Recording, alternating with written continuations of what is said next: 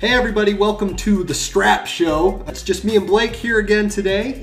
We're just going to talk a little bit about the hypotheticals, putting some movie characters into the cage together and having them fight. We call it cage match. Now it's important to note we didn't structure these beforehand. We just each came up with 5 in secret and we're just going to put them up against each other. So we don't know who's fighting who until we let you know. It could be totally random and there could be 2 people fighting each other that make no sense why they would ever be fighting each other, but that's just the roll of the dice. It's important to note that while a lot of the stuff we usually talk about generally leans more music, we are open to talking about subjects and topics of all sorts, and so that's why this one is going to be about movie characters, because we're not just music, even though I think for the 3 of us that's kind of our main passion in life is the music. We're just normal people like the rest of you, and we like other stuff other than music. Yeah, so. we're not professionals, we're just guys who enjoy music, we enjoy the things of life, and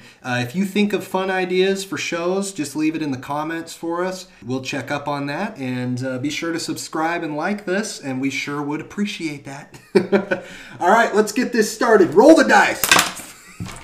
The first match, I'll bring out my character, Anton from No Country for Old Men. Okay. Javier Bardem's character, if you guys don't know who that is, check out the movie. He's very menacing. That's my amazing movie, amazing performance. Again, this is going to be an odd one for who I chose, but it looks like we're going to have him going up against the one and only Pennywise, the dancing clown from the It series. Oh, man. This makes for an interesting battle. I mean, psychologically speaking, the 2 are probably very similar. However, Pennywise has a ethereal advantage. Like, he's not of this earth. Like, he's kind of immortal in some ways, not completely, right? He is destructible. He is yes, and in the movies and in the books, they've found ways to defeat him. And I guess technically, for all you Pennywise fanatics out there like me, we'll get the technicals out of the way. And for the preface of this fight, Anton from No Country for Old Men, when he was a kid,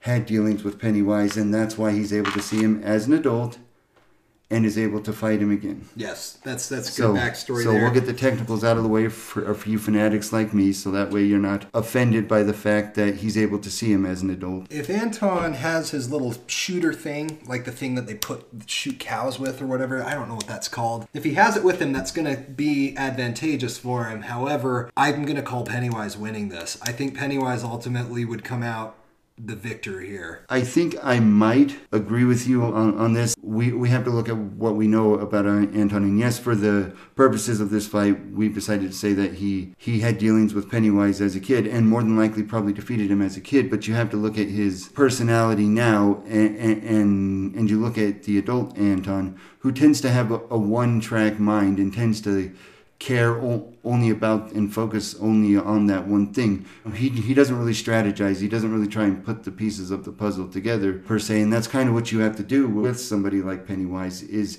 you have to put the pieces of the puzzle together to figure out how to defeat him. Pressure gunning him to the head, it isn't going to do the job. It's not going to do the job. That's why I think Pennywise ultimately, I think we could conclude that Pennywise is going to win this. But we could also conclude that Pennywise is the reason Anton is the way he is today. All right, next battle. Blake, you bring out your warrior first, and we'll see who's going up against who.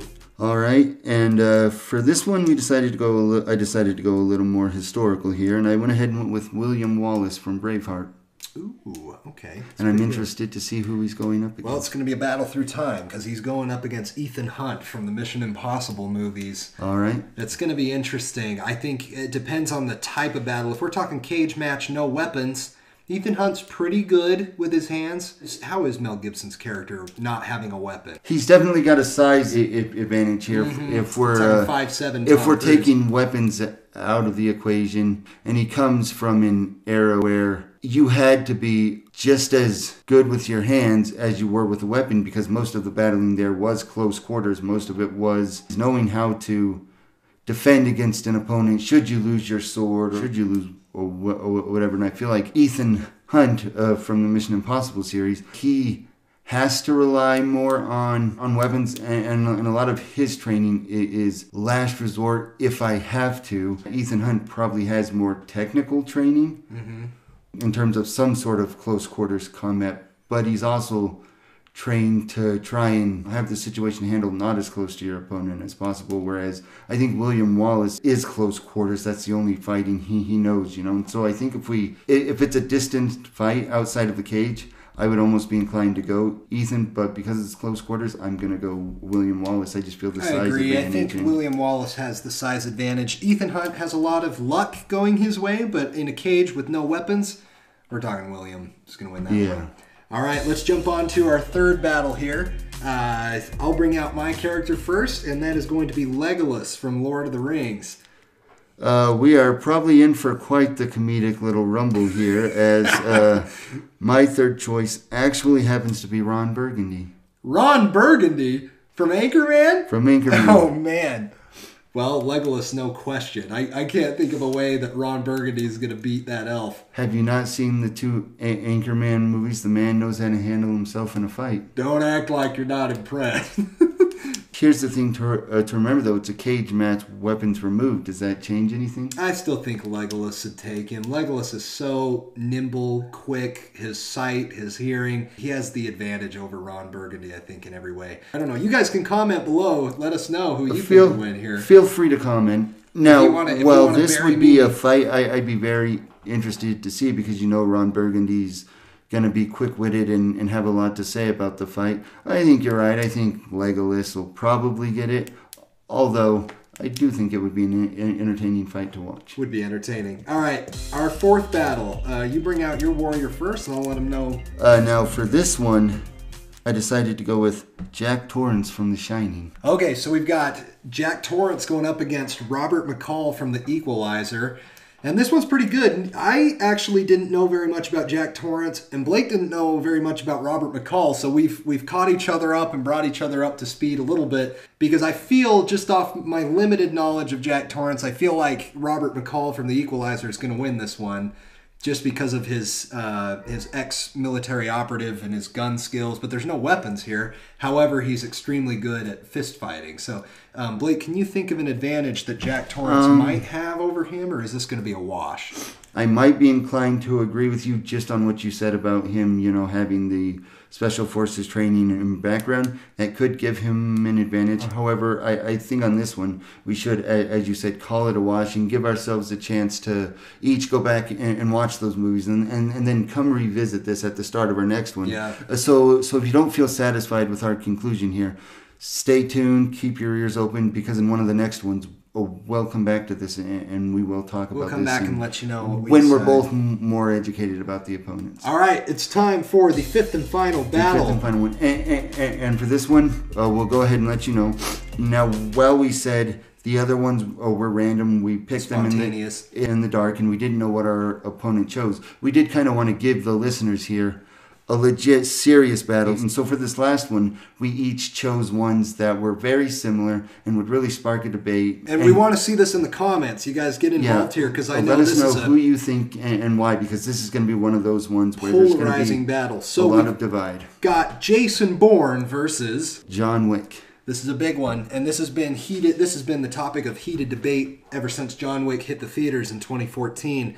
Jason Bourne started the new revolution of action movies back in 2002 with the Bourne Identity, and has met possibly his match in John Wick. This is a tough one to call, Blake. What do you think? It's definitely going to be a tough one, especially because you look at the two in combat, and while it's amazing to note that both have amazing skills with weapons and amazing close quarters combat, you look at them, while they're known to get injured during their fights, what makes them so good is they don't lose. To reference some of their fights, you look at the kitchen fight scene from, I believe it was Bourne Supremacy. Yeah. And correct me. In Munich? Yes. Yeah. With the whole toaster cool scene. Now, Jason Bourne's opponent definitely got some licks in, but ultimately Jason Bourne was smart enough to know what he was doing to come out on top. And same with John Wick. You look in the first John Wick in the club of fighting scene. John Wick actually takes some damage, gets stabbed. Needs the stitches. It's important to note here that while these two are known as immense fighters and top of their class, and people that most people don't want to go up against, they are still human and they do still take damage. Ultimately, if we're talking cage match, no weapons, that's tough to call. I'd say if guns were involved, we're looking at Wick as the victor. However, Bourne in most of these movies is a little younger than John Wick. If it's hand-to-hand combat, it's close and it's tough to call, and I'm going to get crucified by some people here, and I'm going to be agreed with on some. I think Bourne's going to win barely after a bloody battle in a cage match just because of the age difference. However, if it's the Jason Bourne in Jason Bourne, well, he's a good fighter too. He knocks that guy out in one hit. That's tough because you can't just... John Wick's not just going to be a one hit and done kind of guy. You watch the fight in John Wick 2 that takes place in Rome. Exactly. Man, that guy, he never gives up, and he's 50 plus years old, and so I'm hesitant to call it for Bourne. And an interesting side note here, but I read in an article where a movie critic, speaking of John Wick 2, actually took the time to total John Wick's body count alone. This isn't the total for the movie. This is just John Wick's body count alone for John Wick 2 was 128 bodies down by John Wick alone. In 1 and 2? In just 2. Just 2? Wow. Now, granted. So now I could be wrong on that. Feel free to comment. But based off of what that critic was saying, his count was 128. I will counter that probably 90% or more of those kills were with a firearm. So I'm thinking, does it help John Wick's case?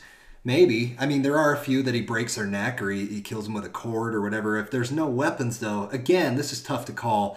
I'm going to lean Bourne. I don't know which way if you have to come to a conclusion to lean to. Convince us otherwise in the comments, you guys. I'm leaning more towards John Wick. I look at their psychology. It could be argued differently about Jason Bourne. It could also be argued the same. But when you look at John Wick, when John Wick is in a fight, he fights to kill. Usually. I will give it... There's an exception at the beginning of John Wick 2 where he shoots the guy's knees. Oh, well, yes. And then leaves him. There have been times when John Wick has put somebody in a situation where they could potentially survive, but it's up to them. I believe the actor's name is Common. I could be mistaken. I know who you're talking about. When he jabs the knife through his heart and says, hold still, you'll live. Pull it out, you'll die, sort of thing. But ultimately, John Wick wasn't going for that. It just happened that way. And so Jason Bourne is going to take the opportunity where if he doesn't have to kill you, he's not going to. If he can figure out a way to do it without killing you, he's not going to. And I feel like that mentality can be different when you're going up against somebody who's as equally matched as you, but who always fights to kill. And the debate goes on and on. We thank you guys for joining us for this episode of The Strap Show. We had a good time talking about Jason Bourne going up against John Wick. That debate goes on forever and ever, doesn't it? It sure does. Leave it in the comments, talk about it, and we may even come back and revisit this. So feel free to comment. Thank you so much for joining us. Again, this is Blake and Luke on The Strap Show. We'll see you next time. We'll catch you later.